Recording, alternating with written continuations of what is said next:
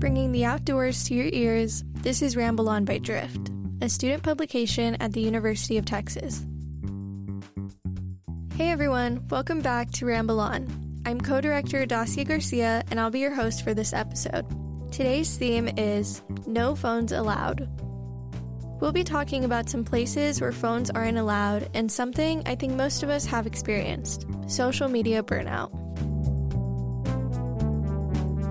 Before we get started, let's hear from the podcast team to see what went into covering these stories and their personal experiences with social media and technology.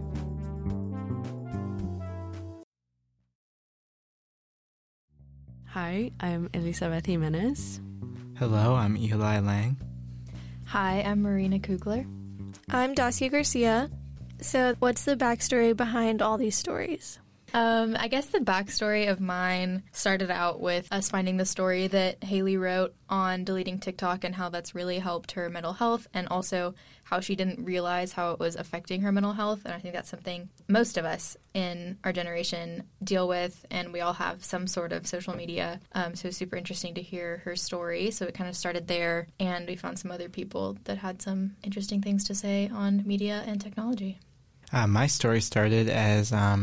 I'm Jewish, and I found out that there was a rabbi who has Friday night dinners in his backyard, and it very quickly stuck out to me that the environment was kind of unique and that people weren't using their phones, and the environment just seemed to be a really nice community and very welcoming, and I was just interested in how technology played into that and how other factors in the environment also played into being so welcoming and such a fun place to be.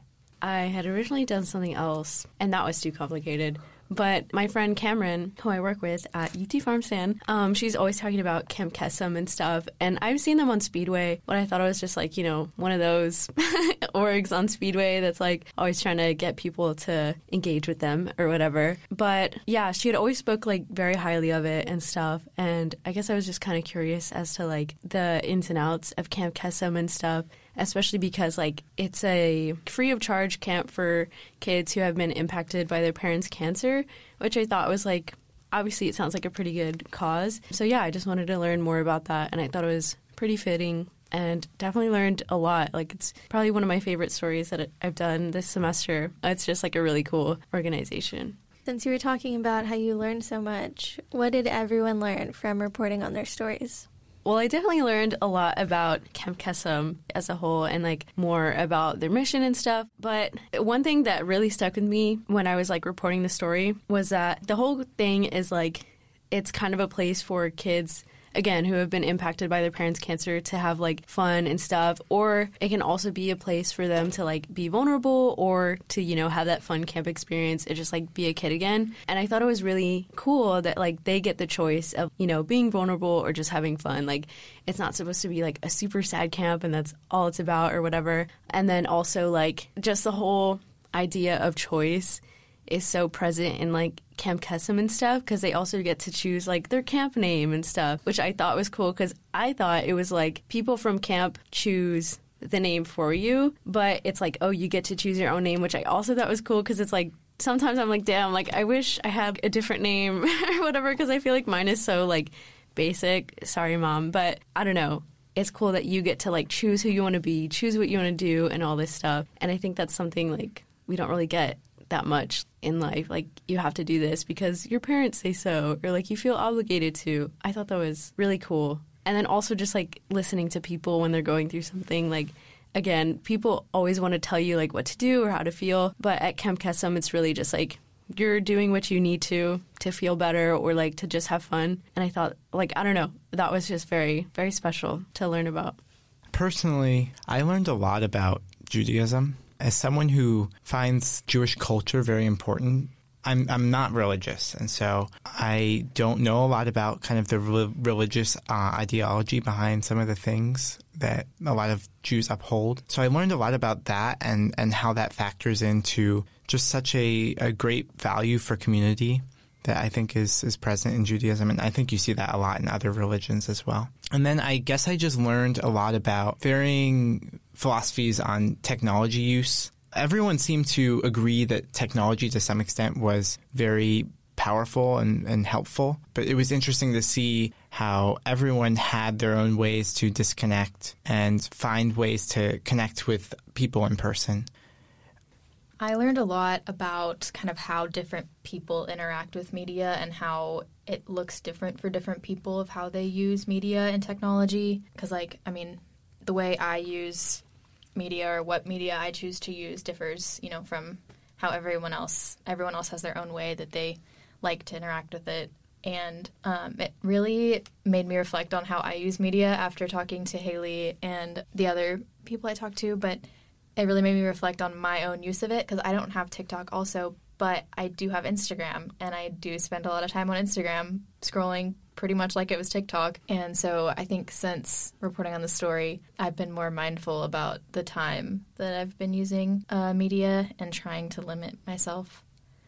Why do you think it's important that we covered these stories?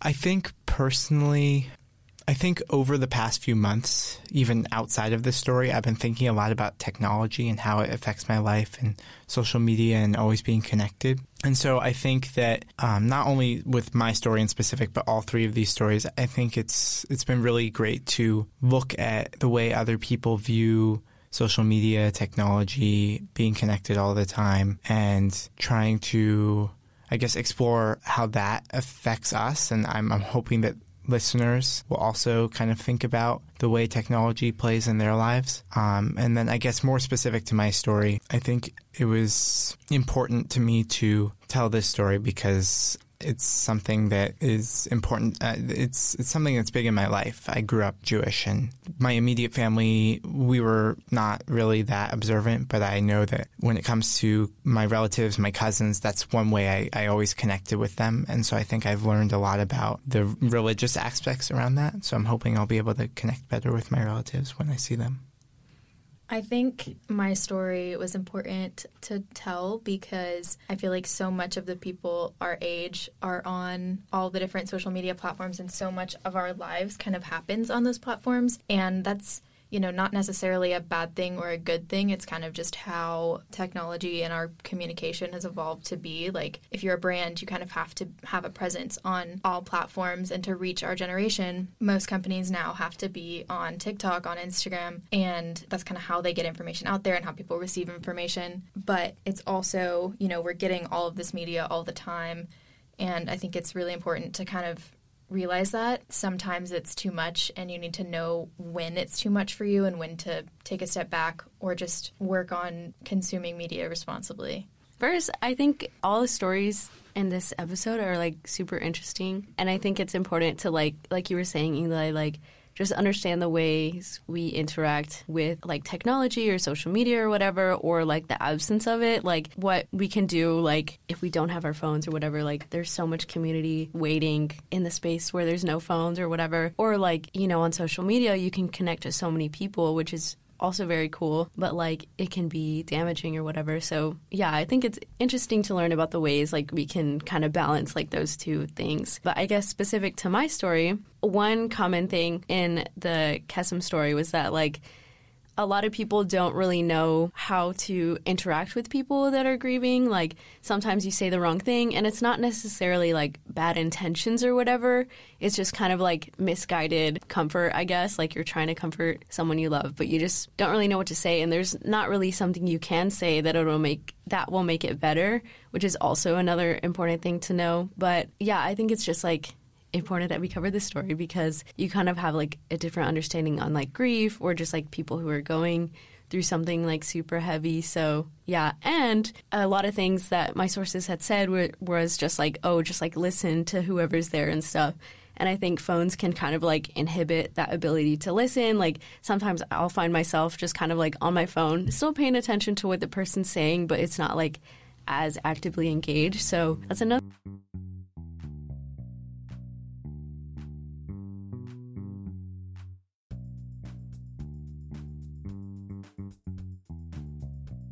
First, we'll be hearing from Eli Lang about the Shabbat dinner he attends weekly. It's a typical Friday night, which means that many Jews are observing Shabbos. For many, Shabbos is a time to focus on family or friends. For some, Shabbos is also a time to find spiritual meaning, or to form a deeper connection with God. Personally, I like to spend my Shabbos decompressing from the past week and enjoying the company of the other Jews around me. Shabbos is a time where everything just stops. It doesn't mean we have to live for a day like the Amish, turn off all electricity. You're allowed to use technology, but we don't activate it on Shabbos. So really what that means is before Shabbos begins, we turn off our phones, we close our laptops, we park our car, and say this day we're just going to enjoy. Enjoy it with the people around us, eat delicious food, spend time with friends and family, doing things that I don't necessarily get to do the rest of the week. That is Rabbi Trepp. Every week at his house, a few blocks west of the UT Austin campus, he hosts a prayer and Shabbos meal in his backyard.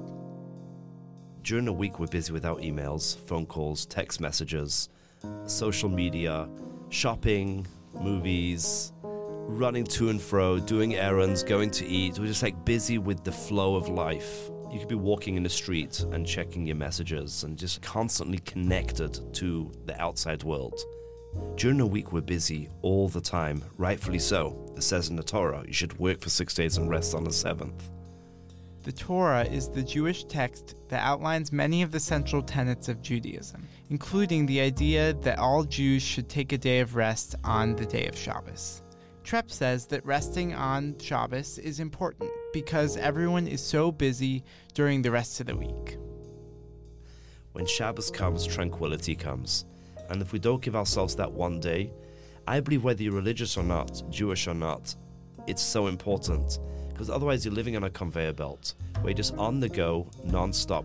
And if that's the case, I'm totally enslaved to my work. Ephraim Abrahams is another rabbi who also attends Trepp's every week. Ephraim also believes taking a break on Shabbos is important. You disconnect from anything and everything that takes you away from yourself and your immediate environment. Environment is what it is at the onset of Shabbos, and you completely disconnect from anything that can either expand it, change it, alter it, and that way you're able to focus on what you have. That's where the gratitude ultimately comes from. You can't really be thankful for the things you have until you're not looking to acquire something else. We believe that the things that we get during the week, all the blessings we receive, all the financial security and things like that, we believe that all that stuff, all that success and all that growth, they are set on Shabbos. So the day that sets the tone for the entire week is actually the last day of the previous week. So you put in a lot of work. You want to make it as beautiful as possible. Although many Jews have similar beliefs and traditions for Shabbos, Trepp's dinners are a bit unique because he hosts them in his backyard. Originally, Friday night dinners were always indoors. COVID came along and we wanted to start doing things outdoors. And I was fortunate enough to have a large backyard. And the energy was awesome. Rabbi Trepp rents out a private space in the Dobie apartment building, which is where his Shabbos used to be when they were indoors. In Dobie, it felt more like a cafeteria. It didn't have the energy of the warmth and just the joy and people just having a good time. When I did it outside, it really felt festive. Just people are coming and going and just singing, eating, schmoozing, and just having a joyful experience. I wanted to create a community where Jewish people feel comfortable, feel at home, from whatever background they come from. Orthodox, Reform, Conservative, religious, secular, observant, non-practicing. I want people to say, I'm Jewish, it's Friday night, I'm going to Trepp's for dinner. One person who commonly attends his dinners is Julia Cherkasov, who is a freshman biochemistry major at UT. She isn't as religious as Rabbi Trepp or Ephraim, but she still agrees that Rabbi Trepp creates a special environment. The people there are just they have a new perspective, and they're just so happy. It does remind me of home. I definitely feel like I've met more people through Trepp, because in Hillel, a lot of the times it's very sectioned off based on your table, and people don't intermingle a lot. Hillel is another Jewish organization near UT's campus, One group that often attends Hillel are members of the Jewish fraternity A.E. Pi. So like the A Pi table, they sit with each other. The grad table, they sit with each other. But then with Treps, there are new people to talk to, and people are welcoming there too. Michael Topiel, a junior economics student at UT, grew up in a traditionalist Jewish family, so interpersonal connection on Shabbos is very important to him. Going to Treps was really a continuation of that legacy of really keeping Friday night as a very community-orientated moment for me. Trep is a very warm and hospitable person, as well as the people going there.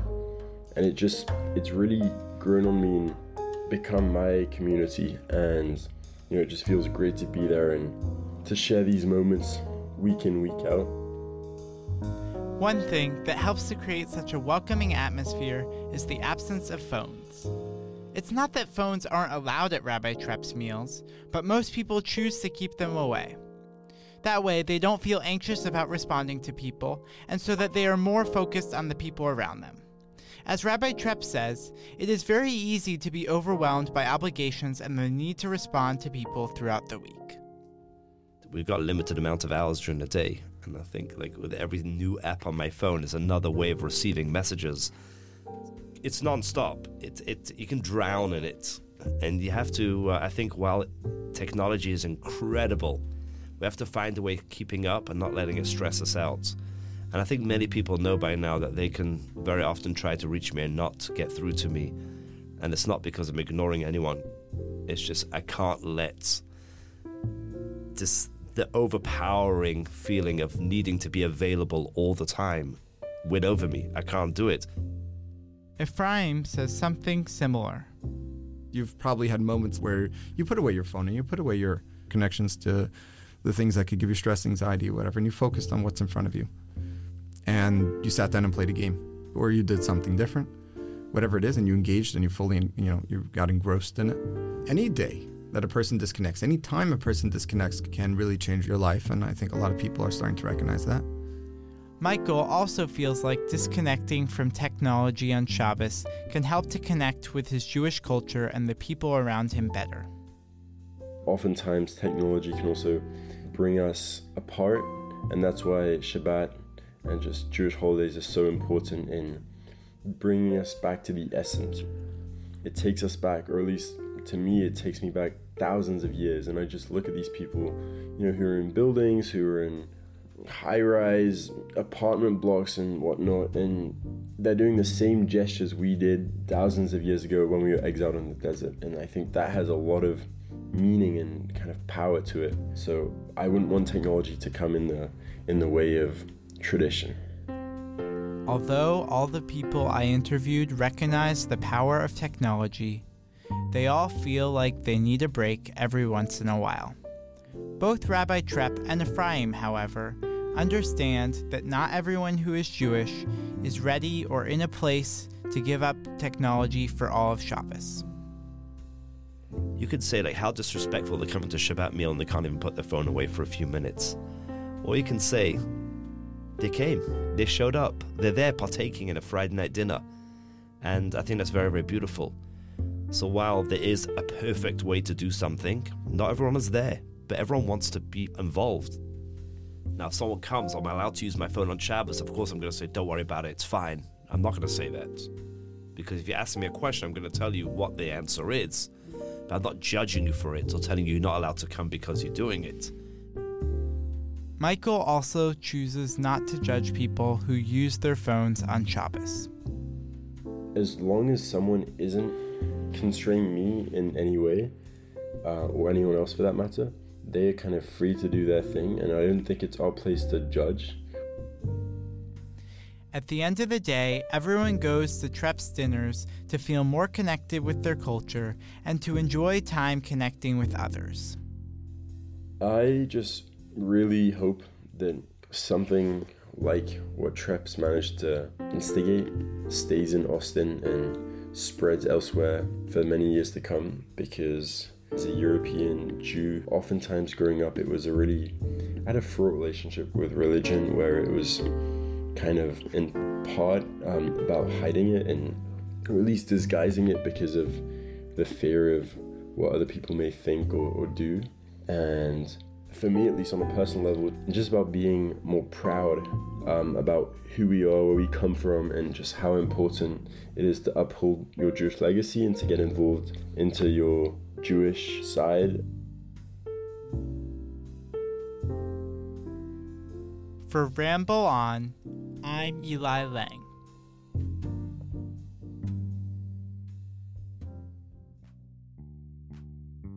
Up next is Marina Kugler, who will cover social media burnout, specifically in Generation Z.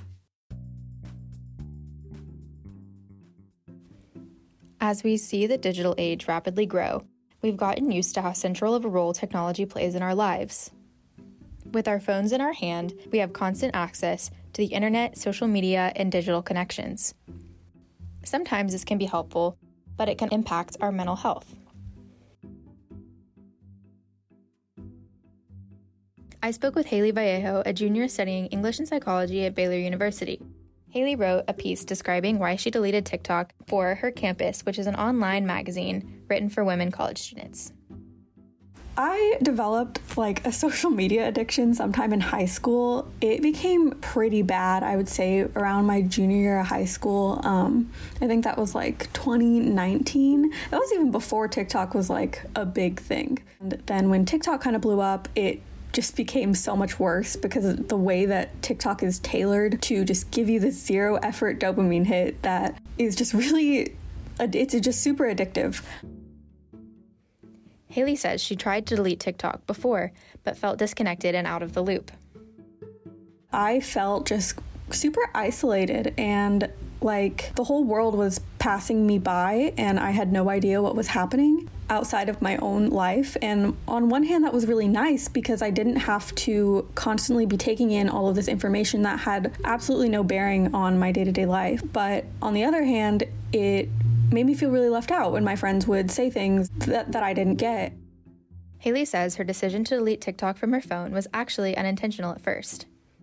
The actual reason I deleted it in the first place was because I was going to a concert and I needed storage on my phone, and TikTok was taking 10 gigabytes off of my phone just because of all my drafts. And so I deleted it then, and I was like, I'll just re-download it right back.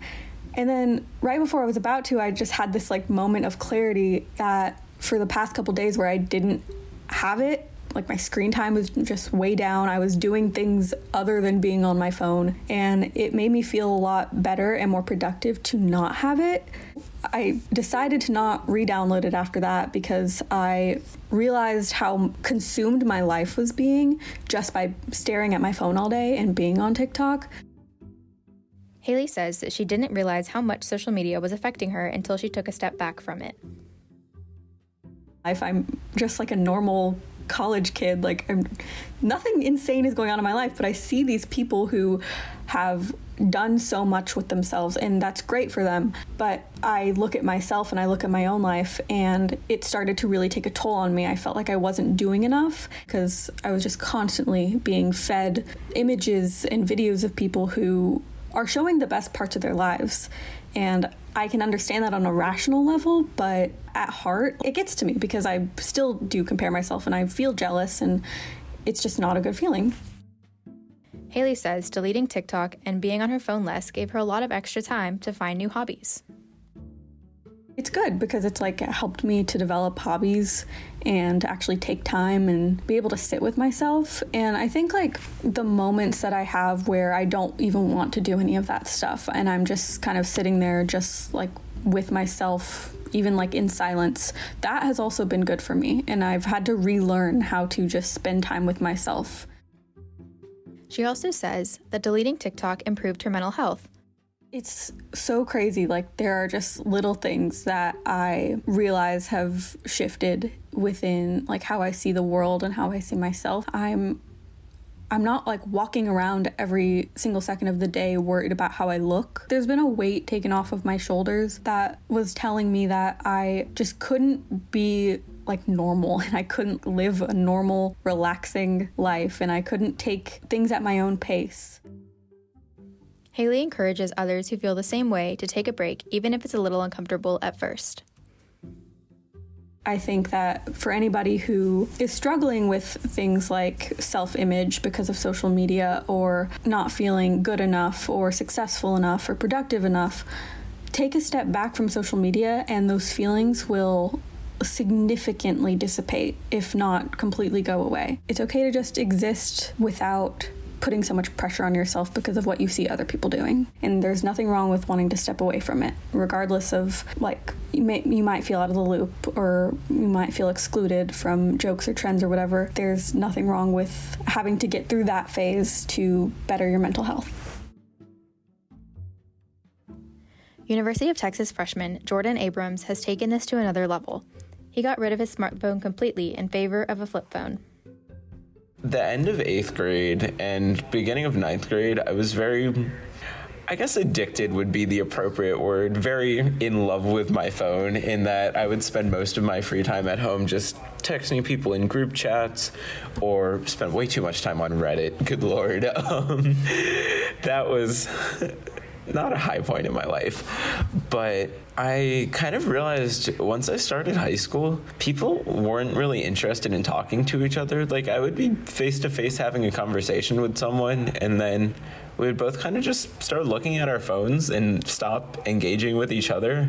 It kind of gives you the impression that they'd rather be with that other person than actually engaging with you, which made me a little sad. Eventually, I just started using my phone less and less and would just turn it off when I was at home. That way, I just wouldn't be disturbed and would kind of have alone time, peaceful time to myself. Jordan says he didn't even want a phone, but he still wanted to stay connected with friends. He decided that a flip phone was a good compromise. So basically, I just kind of decided to get the least phone that I could get, which ended up being this awesome flip phone. Jordan says having a flip phone helps him spend less time on platforms that he felt were draining. I know a lot of people have talked about how social media is super draining in a sense because you're constantly comparing yourself to others. And I personally feel like I do way too much of that anyway. It's just nice not having a whole nother world in your pocket. Just being grounded in where you are and with the people you're with. And I feel like it makes life a lot better. So we've heard from 2 students who decided to take a step back from media because they were frustrated with its effects on their lives. To get a totally different perspective on media and technology, I spoke with Dr. Gary Wilcox, a professor in advertising and PR at Moody College of Communication. Well, when social media first started, and I was around when it did, no one really thought too much about it being addictive then. And it's definitely, changed the way you do things. In your generation, my generation, at least I do things like I don't know where'd my phone go? Oh gosh, I don't know where I left it somewhere. Your generation, that would not apply. TikTok's a fairly new platform, and Wilcox discusses how he views TikTok from a marketing perspective. TikTok is not aimed at me. I'm out of the target and the demographic, let's call it, but it's aimed at your generation, and people seem to like it. And if you look at some of the data, it says that that's the Gen Z's search engine. And so if you're a marketer, you have to pay attention to that. You have to say, okay, well, if that's where the eyeballs are going in the ears, then that's where we need to be. Wilcox talks about how the growth in media has had effects even on how companies do business and interact with competitors. So that stuff is now more difficult to access? Yeah, you can't access it on Facebook, Instagram. Okay. It's closed. And same thing with Amazon. Those two aren't going to share each other because they're fierce competitors. Amazon's got all this data that they're not sharing with anybody about their users. And it's really very good information because it includes purchase data. And they can track it from point A all the way to point Z.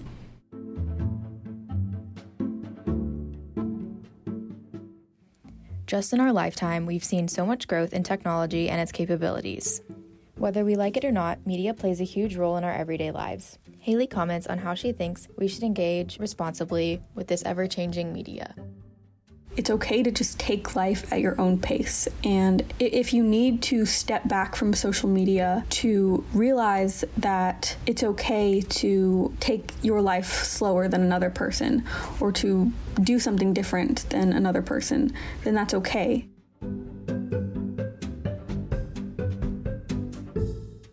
For Ramble On, I'm Marina Kugler.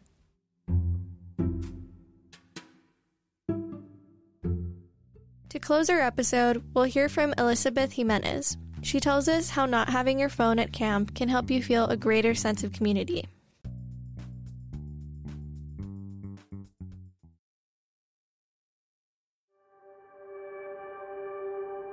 When I was younger, I was the most, outgoing little kid, always wanting to, present first if we were doing a presentation in school, always wanting to, take charge, that kind of thing.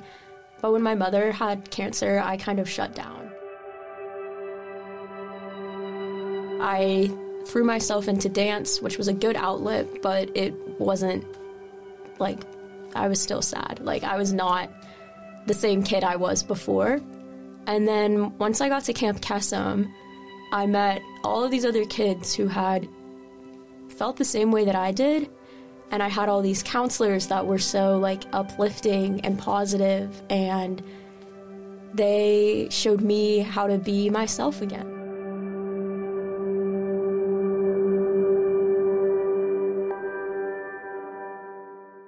This is Alexandra Owens, but some people know her as Cheetah. She's a sophomore advertising major at the University of Texas, and in her free time, she serves as a member of Camp Kesem at UT Austin.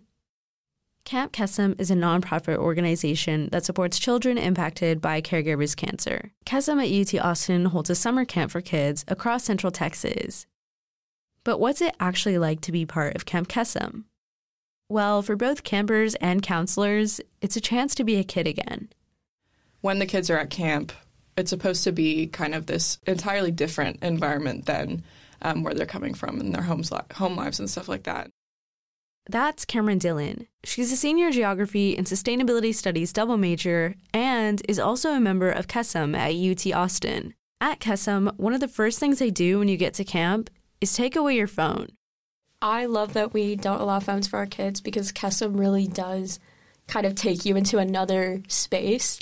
And I think that having the phones would just sort of break that. And I think that's really good, especially because, some of these kids, they don't need to be worrying about their parents all the time, especially their parent that has or has had cancer.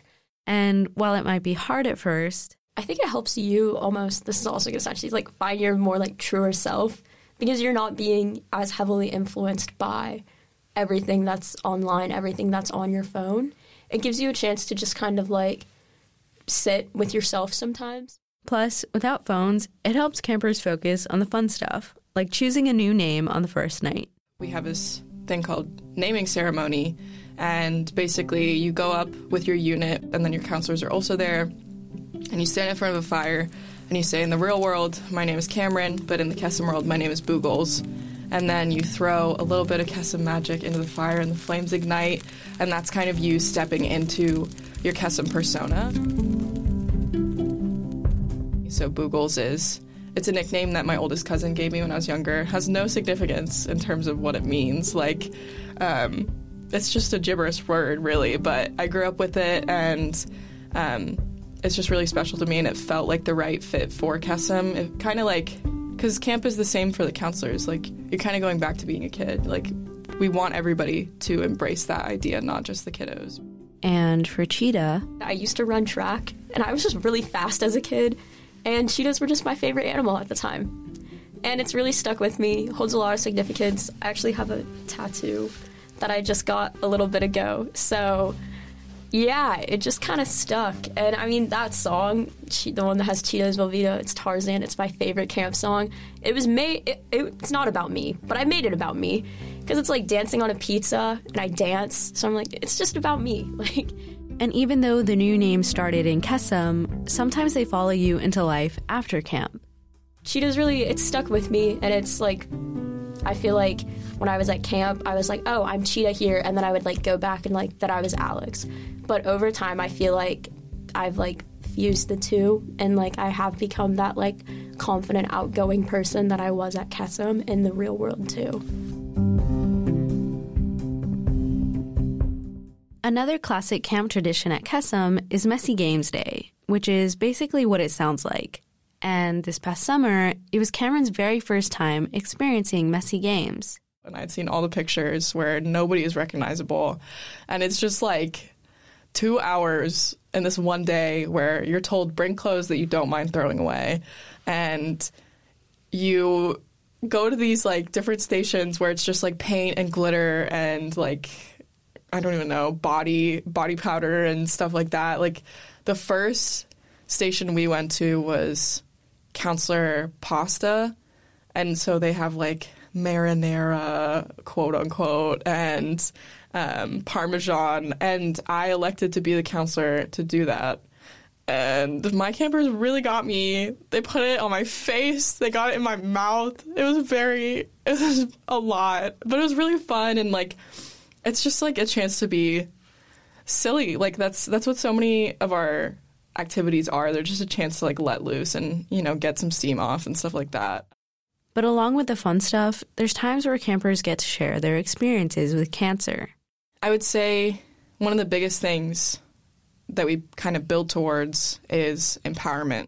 Everybody knows what it is, even like the younger units. When you get to like yellowish, that's when they're like, okay, I know what empowerment is. But it's basically this night we block off the entire like afternoon going into dinner for it, and you sit with your paired unit, and your campers and your counselors all sit in a circle, kind of like interspersed. And it's the night where the kids are encouraged and know that they are free to speak on their parents' cancer or on their caregivers' cancer. Cameron led the oldest unit at camp, called the Silver Unit.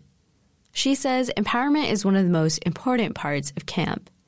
Even though it's a heavy topic, a lot of our Silver Unit campers appreciate having a safe space to talk. A lot of people, you know, prepare themselves for it mentally and stuff because it can be a lot. But over everything else, it is empowering. It's a very like cathartic experience, especially for the campers. I had a few campers who had lost their parent since everything was online, since we had COVID. And I could just tell like this was something that they had needed for the years since their parent had passed away.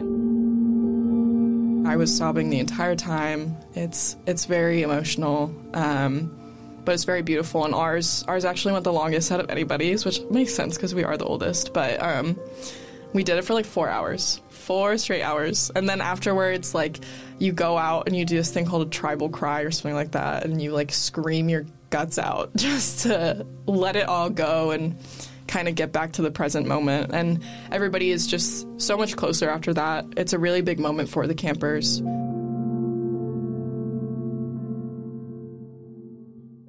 Cheetah says since there's campers of all ages, sometimes it can be hard navigating the different emotions that come with empowerment. And this is when I'd say vulnerability comes into play the most, because we are sitting in a circle and children at all ages are sitting there, whether they're 6 years old and they're just saying, my mommy has cancer, she lost all of her hair, I don't know what's going to happen. Or it's a 17, 18-year-old who's really able to articulate like how it's made them feel. We are there facilitating this conversation, participating in this conversation, and we do get training on it. Training can only go so far. I feel like it's hard to navigate something like this unless you've been in it, even just like in a space where you're talking about it. Cheetah says even though it may be hard at times, she's happy that kids can find support in Kesem, something that she struggled to find in middle school. After my mother had cancer, my grandmother also had cancer and then passed away. So it was all in like the same year. And so I was dealing with a lot.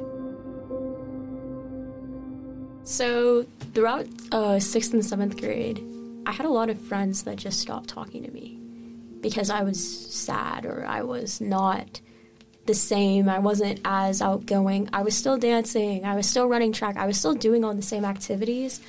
But I guess that in their eyes, I just wasn't the same, and that we couldn't be friends because of that. So it was hard. Without support at school, she had to look for communities in other places. I really fell into dance. That's when I think I really like picked up in like ballet, and I was like, this is what I want to do with my life.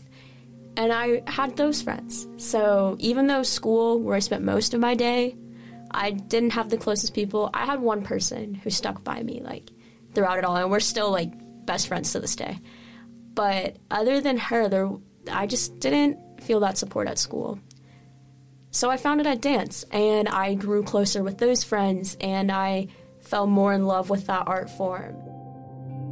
But, you know, it was not easy. It was very hard, and I would always just remember that I would remember that I had Kesem. I would, and that was, like, part of what got me through. Chida says it's important to have a community that understands you.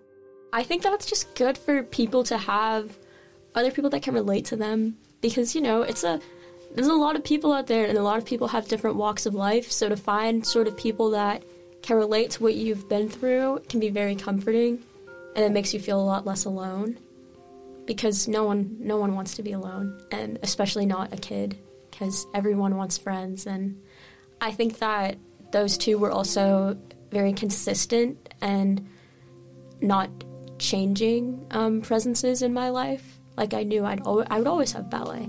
I would always have Kesem.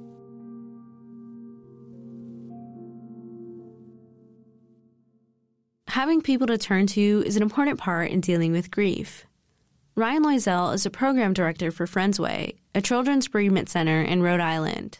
Friendsway hosts weekly gatherings for families impacted by loss, and he says that having access to a strong support system helps kids feel less alone. I can share an interview that we just had last week with you, and it was basically like, I have my friends, I have my Girl Scout group, I have, you know, all these circles that I'm a part of, but nobody else really understands what it's like after my parent died. And I get to come to Friendsway and be there, and somebody else gets it. And I think sometimes for kids, just knowing that they're not the only one and being in a supportive environment, I mean, we're making slime, we're making all these things.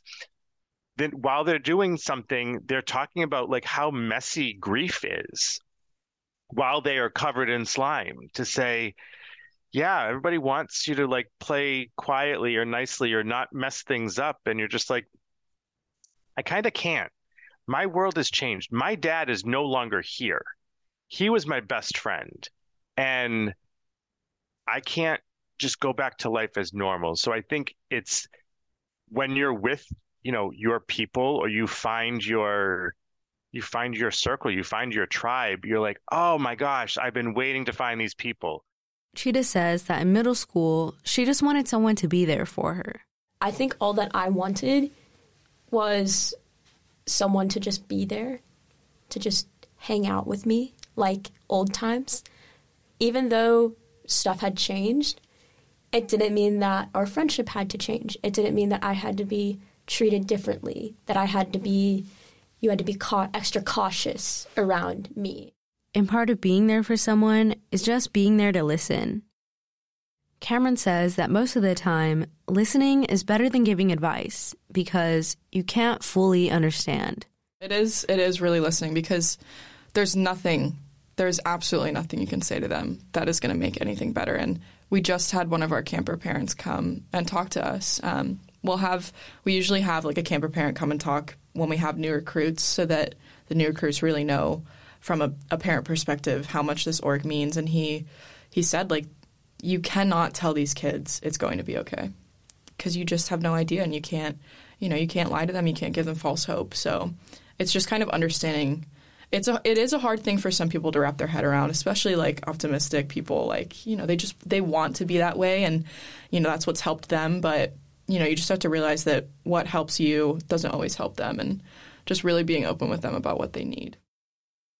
Comforting someone dealing with grief can be tricky, but Loisel offers an alternative.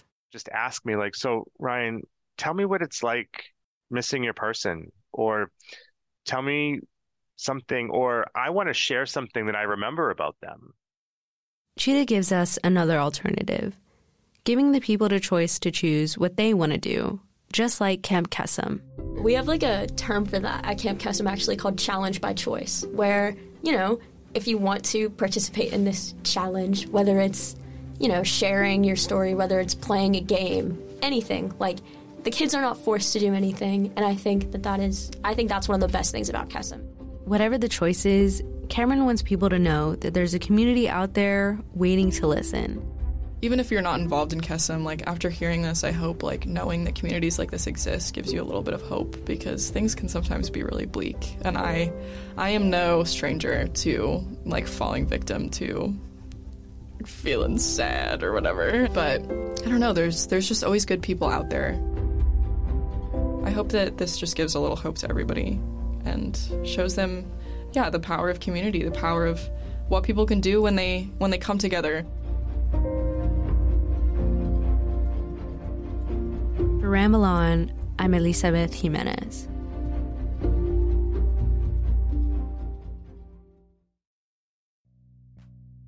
This has been Ramble On by Drift Magazine. Title music by Alejandra Gavilanes. Other music from Blue Dot Sessions. Written, edited, and produced by Eli Lang, Elizabeth Jimenez, Marina Kugler, and Dacia Garcia.